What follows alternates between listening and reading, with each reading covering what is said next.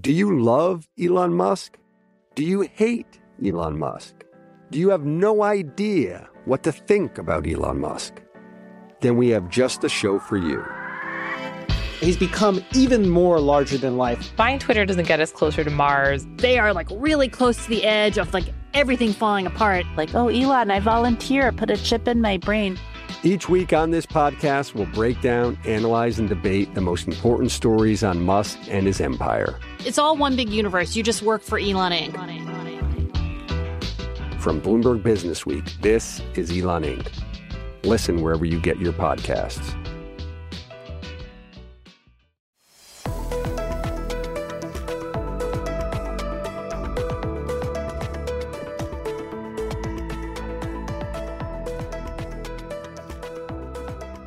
Hello and welcome to The Credit Edge, a weekly markets podcast. My name is James Crombie. I'm a senior editor at Bloomberg. This week, we're very pleased to have back on the show Lisa Lee, who covers all things credit for Bloomberg News in London. How are you, Lisa? Fine, thank you. Thank you for having me. It's actually a very warm day in London, very unusual. Great. Well, very excited to get your take on the markets. Thanks very much for joining us. We're also delighted to see Jeroen Julius, a credit analyst with Bloomberg Intelligence in London. We'll be coming back to Jeroen a bit later to talk about banks and AT1s and the aftermath of the Credit Suisse collapse. So do stay with us. But first, Lisa Lee with Bloomberg News. You're our global guru on CLOs, which we've talked about quite a lot on this show. But let's start with an easy one. What is a CLO? How do they work? And why do we care? So CLOs buy up leveraged loans. What are leveraged loans? First of all, you ask, those are debt loans of junk-rated companies, so those on the edge of bankruptcy, but nonetheless still can produce very good yield and usually back PEs, buyouts, and companies as wide-ranging as American Airlines to Burger King's. And CLOs are the biggest buyers, and they buy them to turn them into bonds that they sell on to other investors. Okay, so issuance of CLOs hasn't been that active this year, but we have been kind of hearing about a revival potentially this month. Has that started yet? Are you seeing a big boom in CLO issuance right now? I think what we're seeing is a boom on CLO aspirations. So there's a lot of managers who are hoping to do CLOs because as you said, there's issuance has been very weak. You look now, we're in September. You've got really 3.5 months to get deals done.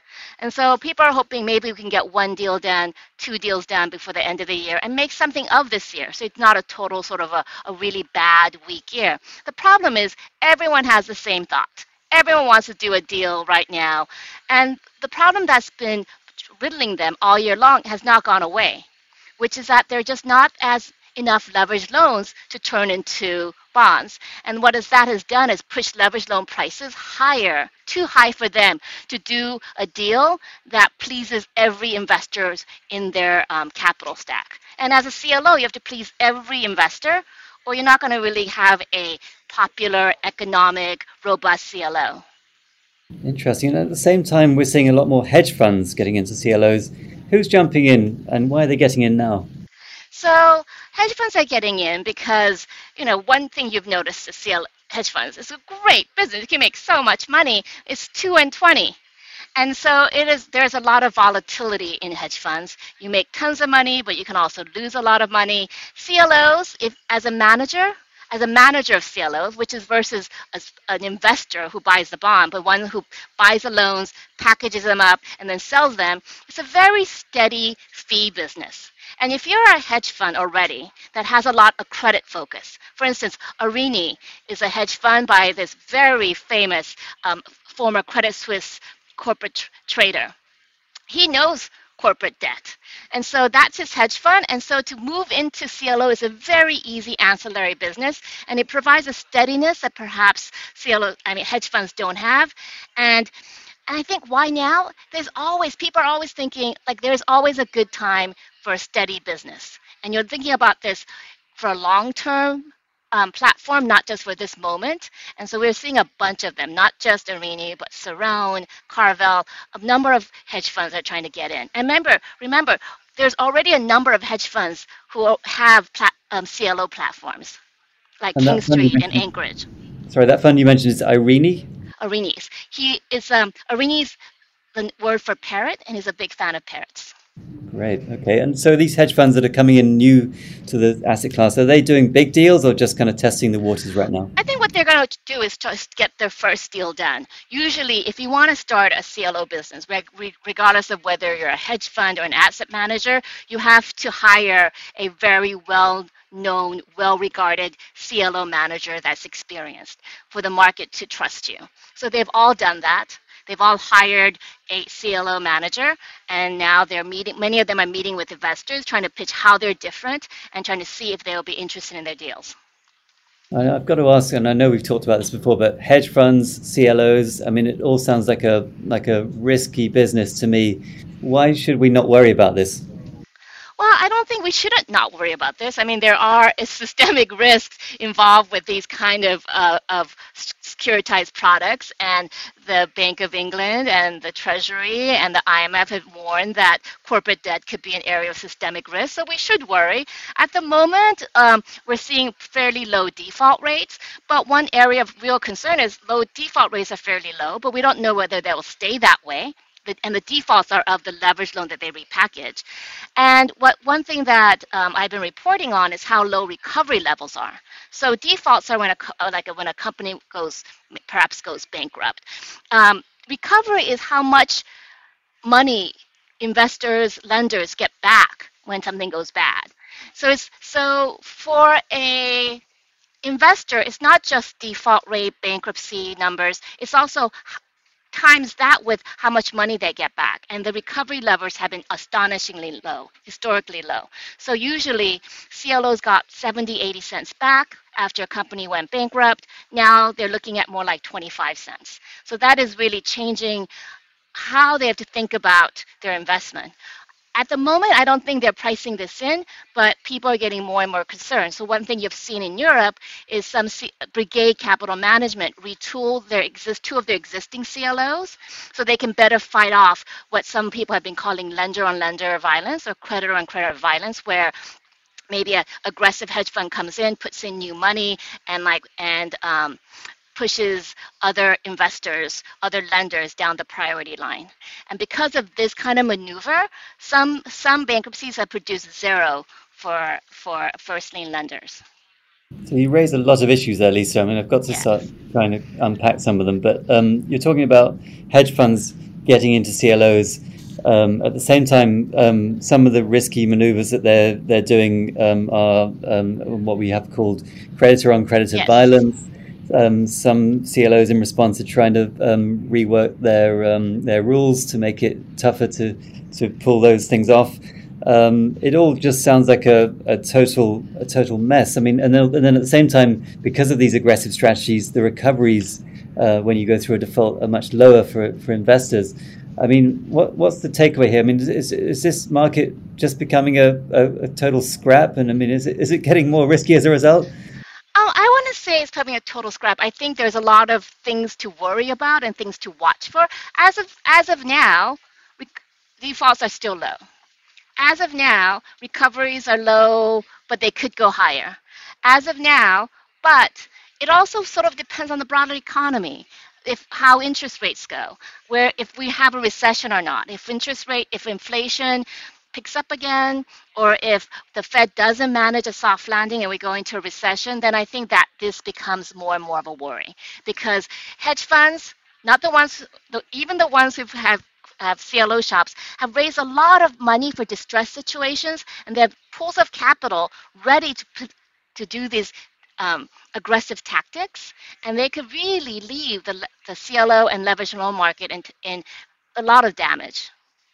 But let's get back to where you started with the hedge funds getting in. I mean, they're getting into this business because it is a stable fee-generating business. At the same time, we're saying that it's under a lot of pressure and it is getting more volatile. I mean, how do we square that circle? Because the manager is not up for the loss. So remember I told you the manager sells the bonds? The people who get hurt are the people who bought the bonds, not the managers who sold the bonds. So getting into the steady fee business hopefully put off the risk to somebody else. Now, the problem oftentimes with any kind of financial crisis is that you think you've sold off the risk, you haven't. But in this situation, it really does seem like they've sold off the risk, but it doesn't mean that that risk goes somewhere. It never disappears. I think that's the kernel of truth in finance is you can move away risk, but you can't make risk disappear. So it's just in other people's pockets that this problem exists. And it may take a while for that problem to show up. Yes.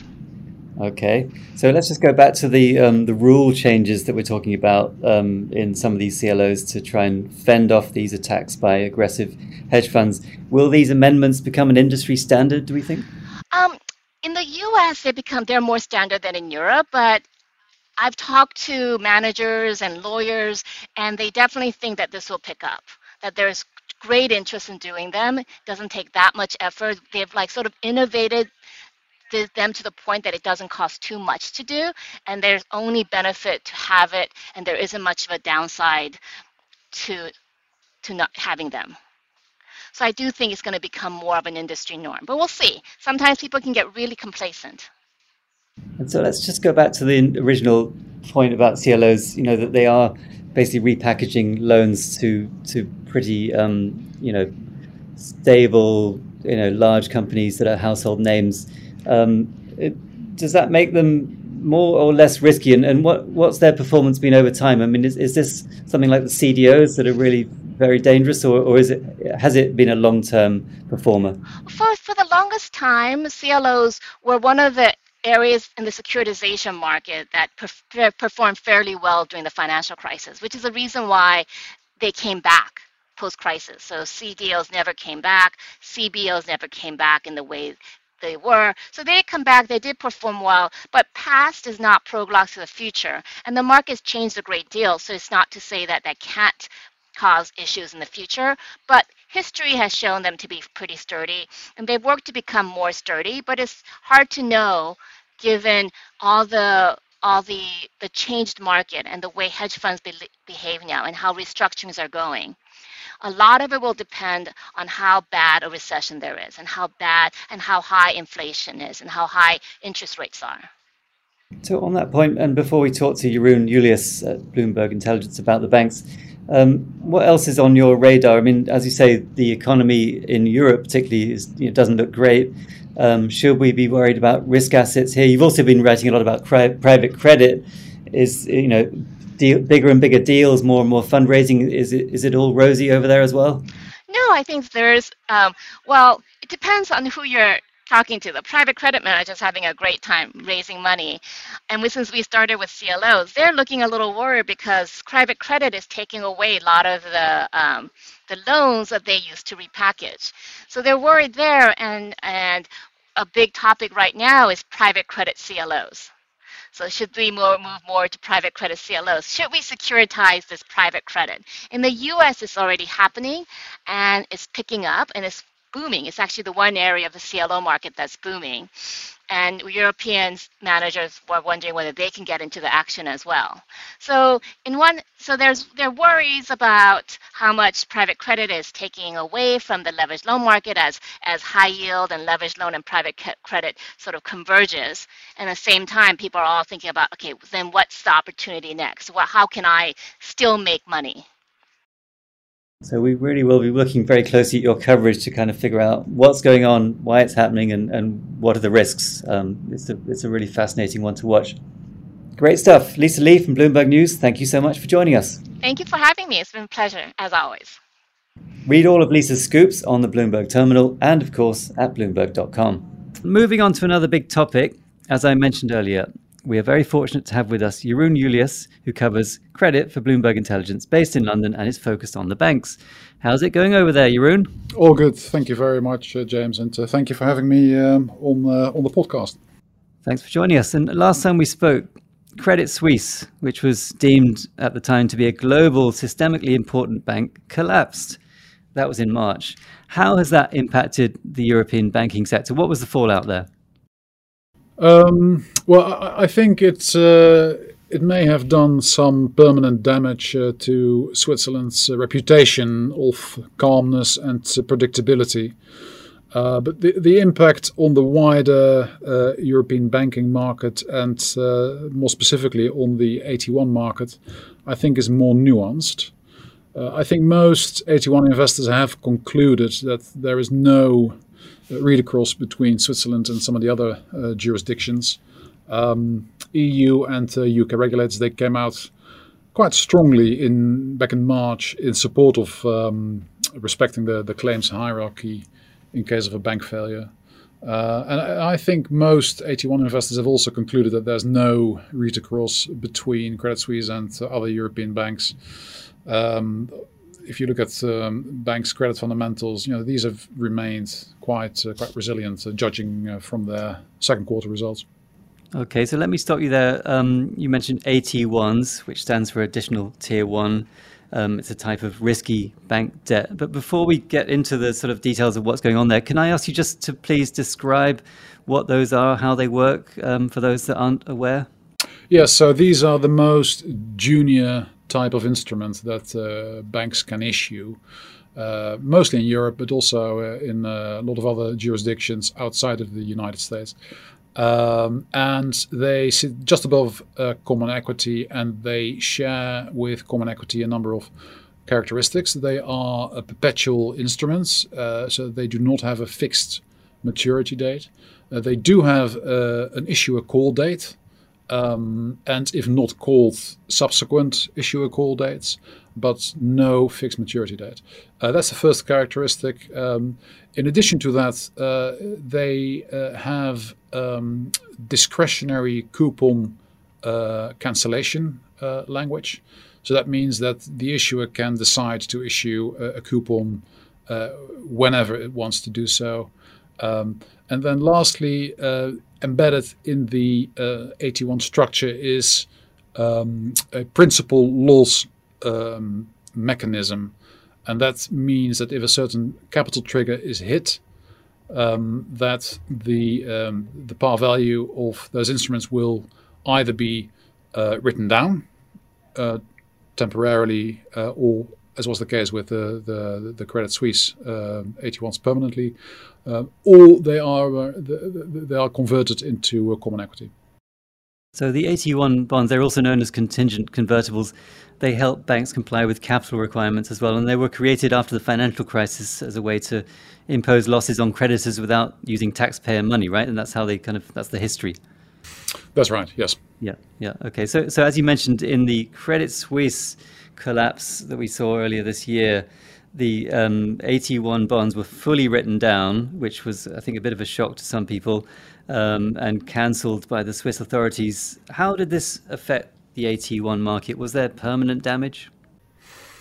Well, most of the AT1 price declines that we saw back in March have now been reversed. Having said that, over the past few months, AT1s have been more or less range bound at around 10% yield to worst for euro and dollar denominated bonds. So AT1 yields, they've basically reset to a higher level if you compare it with where we were back in January, early February. This has mostly been due to higher rates rather than higher spreads. Trading volumes in AT1s, they have come down from the highs that we saw back in March.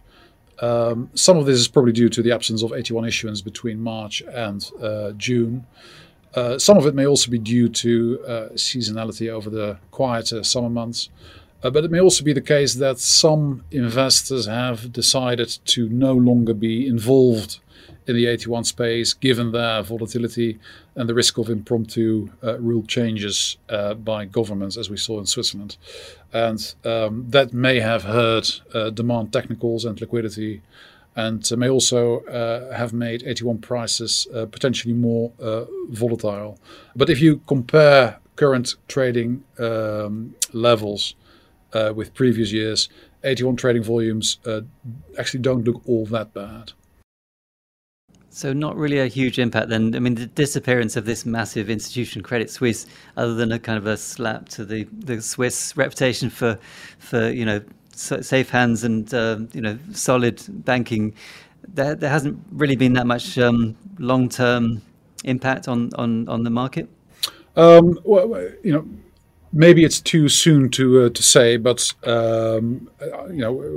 I started that by saying that the read across between Switzerland and other jurisdictions is limited. The read across between Credit Suisse and other European banks is also limited.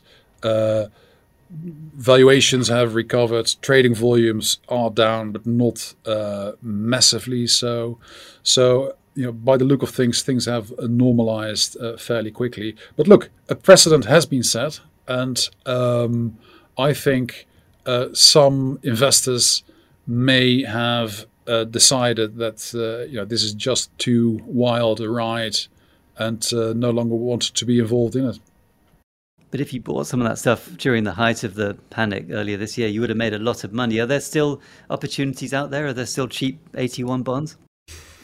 There are a few smaller issues, issued by some smaller, more marginal banks that are trading at very wide levels. It is true.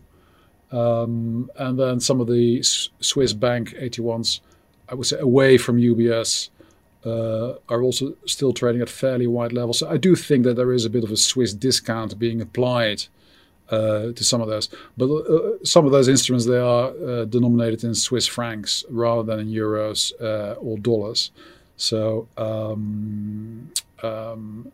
away from that, I think the large majority of the AT1 space has recovered quite nicely. Interesting. So let's talk about primary market issuance, new debt sales. In the US, the beginning of September, we kicked off with the busiest day in 3 years for primary high-grade bond issuance. I mean, that obviously includes debt of all types, but has the AT1 market also rebounded? Yeah, so the primary market in AT1s was shut between March and June, but has now reopened. So we've seen I think 7 banks issue, mostly in euros. And all the newly issued AT1s, they are trading around par or a little above it. So perhaps that could also be taken as an indication that the dust has settled, that investor nerves have steadied, and AT1 issuers have also become a bit more confident. So let's talk about the calls, Jeroen. The market has, according to Bloomberg News, there's about 84 billion in notes that have calls over the next 2 years. Typically, banks would call that debt and replace it with new debt. So that's an issuance driver. But you've also noted non-call risk. Can you talk a bit about the call and the non-call risk and how that works? Yeah, so until recently, there's always been an expectation in Europe that AT1 bonds would get called at the first call date. Back in 2020, we saw the first cases of bonds not getting called at their first call date. Santander was the first one, but then decided to call later on. And then you had Deutsche Bank and Lloyds. Since then, there have been a few others. In the fourth quarter of last year, you had Raiffeisen and Sabadell, but then Sabadell did call later on. So there have been a few cases, a handful of cases going into this year. Non-call risk has gone up because of the economics. They've changed. Back-end coupon reset indices, they have moved higher in line with higher rates. And as a result of that, you now have to be a bit more careful about this risk. You can no longer assume that every single AT1 bond will get called. The first thing you have to look at is the starting capital position of an issuer. If a bank is well capitalized, then they have got discretion to do as they please. If that is not the case, then a bank will need to issue a replacement bond. And if it does so, then you have to look at the call economics. So in other words, the replacement bond, at what level was it issued? Was it at the same level, cheaper or more expensive? If the new bond was issued at a more expensive level, then there is a risk that the regulator will say, well, listen, you should not call the bond coming up for call. So the ECB has been a bit ambivalent on this topic. They have allowed some non-economic calls, but very recently we saw Santander not calling its €5.25 bond. That bond is coming up for call actually at the end of this month, at the end of September, but the call notice period has now expired, and that in effect means that it will not get called. Santander had not issued replacement bonds, and because of its capital position, it meant that it was not going to call. Was widely expected, so it wasn't a huge surprise, but it does underscore the fact that this is a risk that investors need to consider carefully.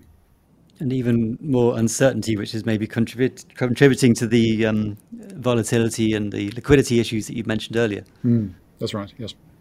So let's look ahead, Jeroen, to the rest of the year and maybe into next year. What's next for the AT1 sector? What have you got your eye on? So there's only one bond left for call this year. That's the Société Générale $7 7/8 callable in December.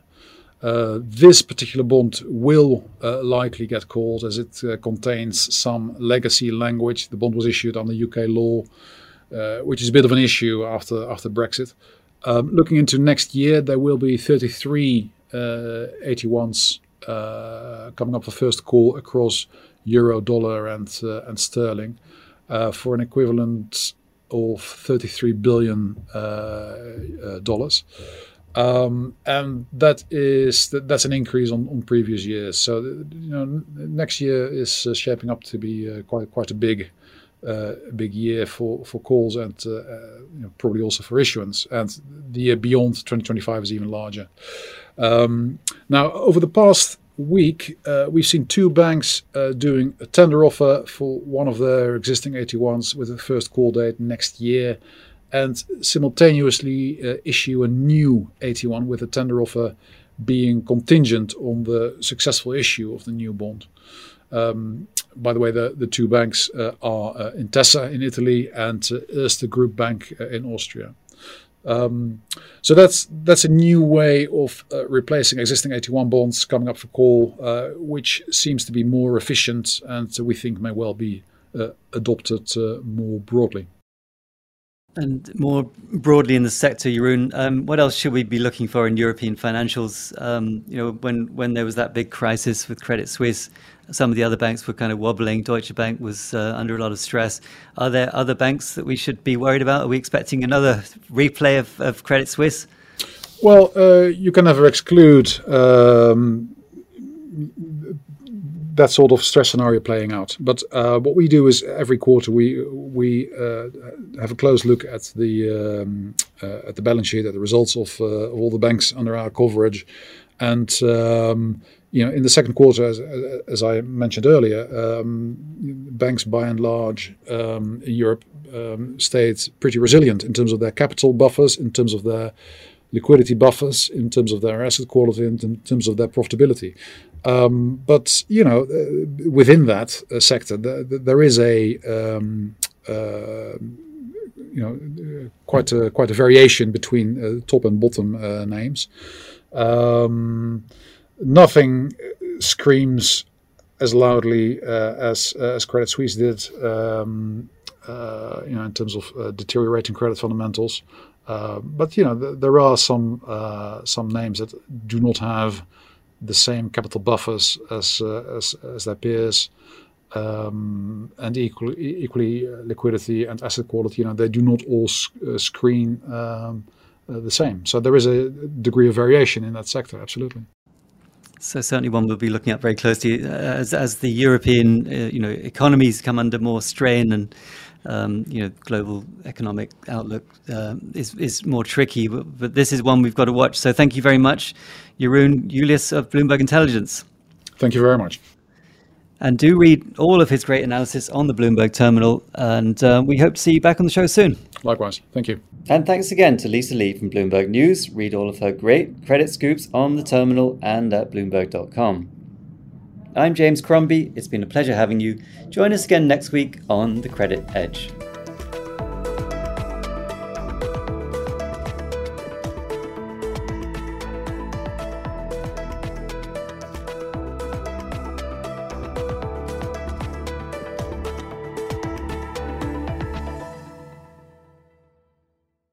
Do you love Elon Musk? Do you hate Elon Musk? Do you have no idea what to think about Elon Musk? Then we have just the show for you. He's become even more larger than life. Buying Twitter doesn't get us closer to Mars. They are like really close to the edge of like everything falling apart. Like, oh, Elon, I volunteer. Put a chip in my brain. Each week on this podcast, we'll break down, analyze, and debate the most important stories on Musk and his empire. It's all one big universe. You just work for Elon Inc. From Bloomberg Businessweek, this is Elon Inc. Listen wherever you get your podcasts.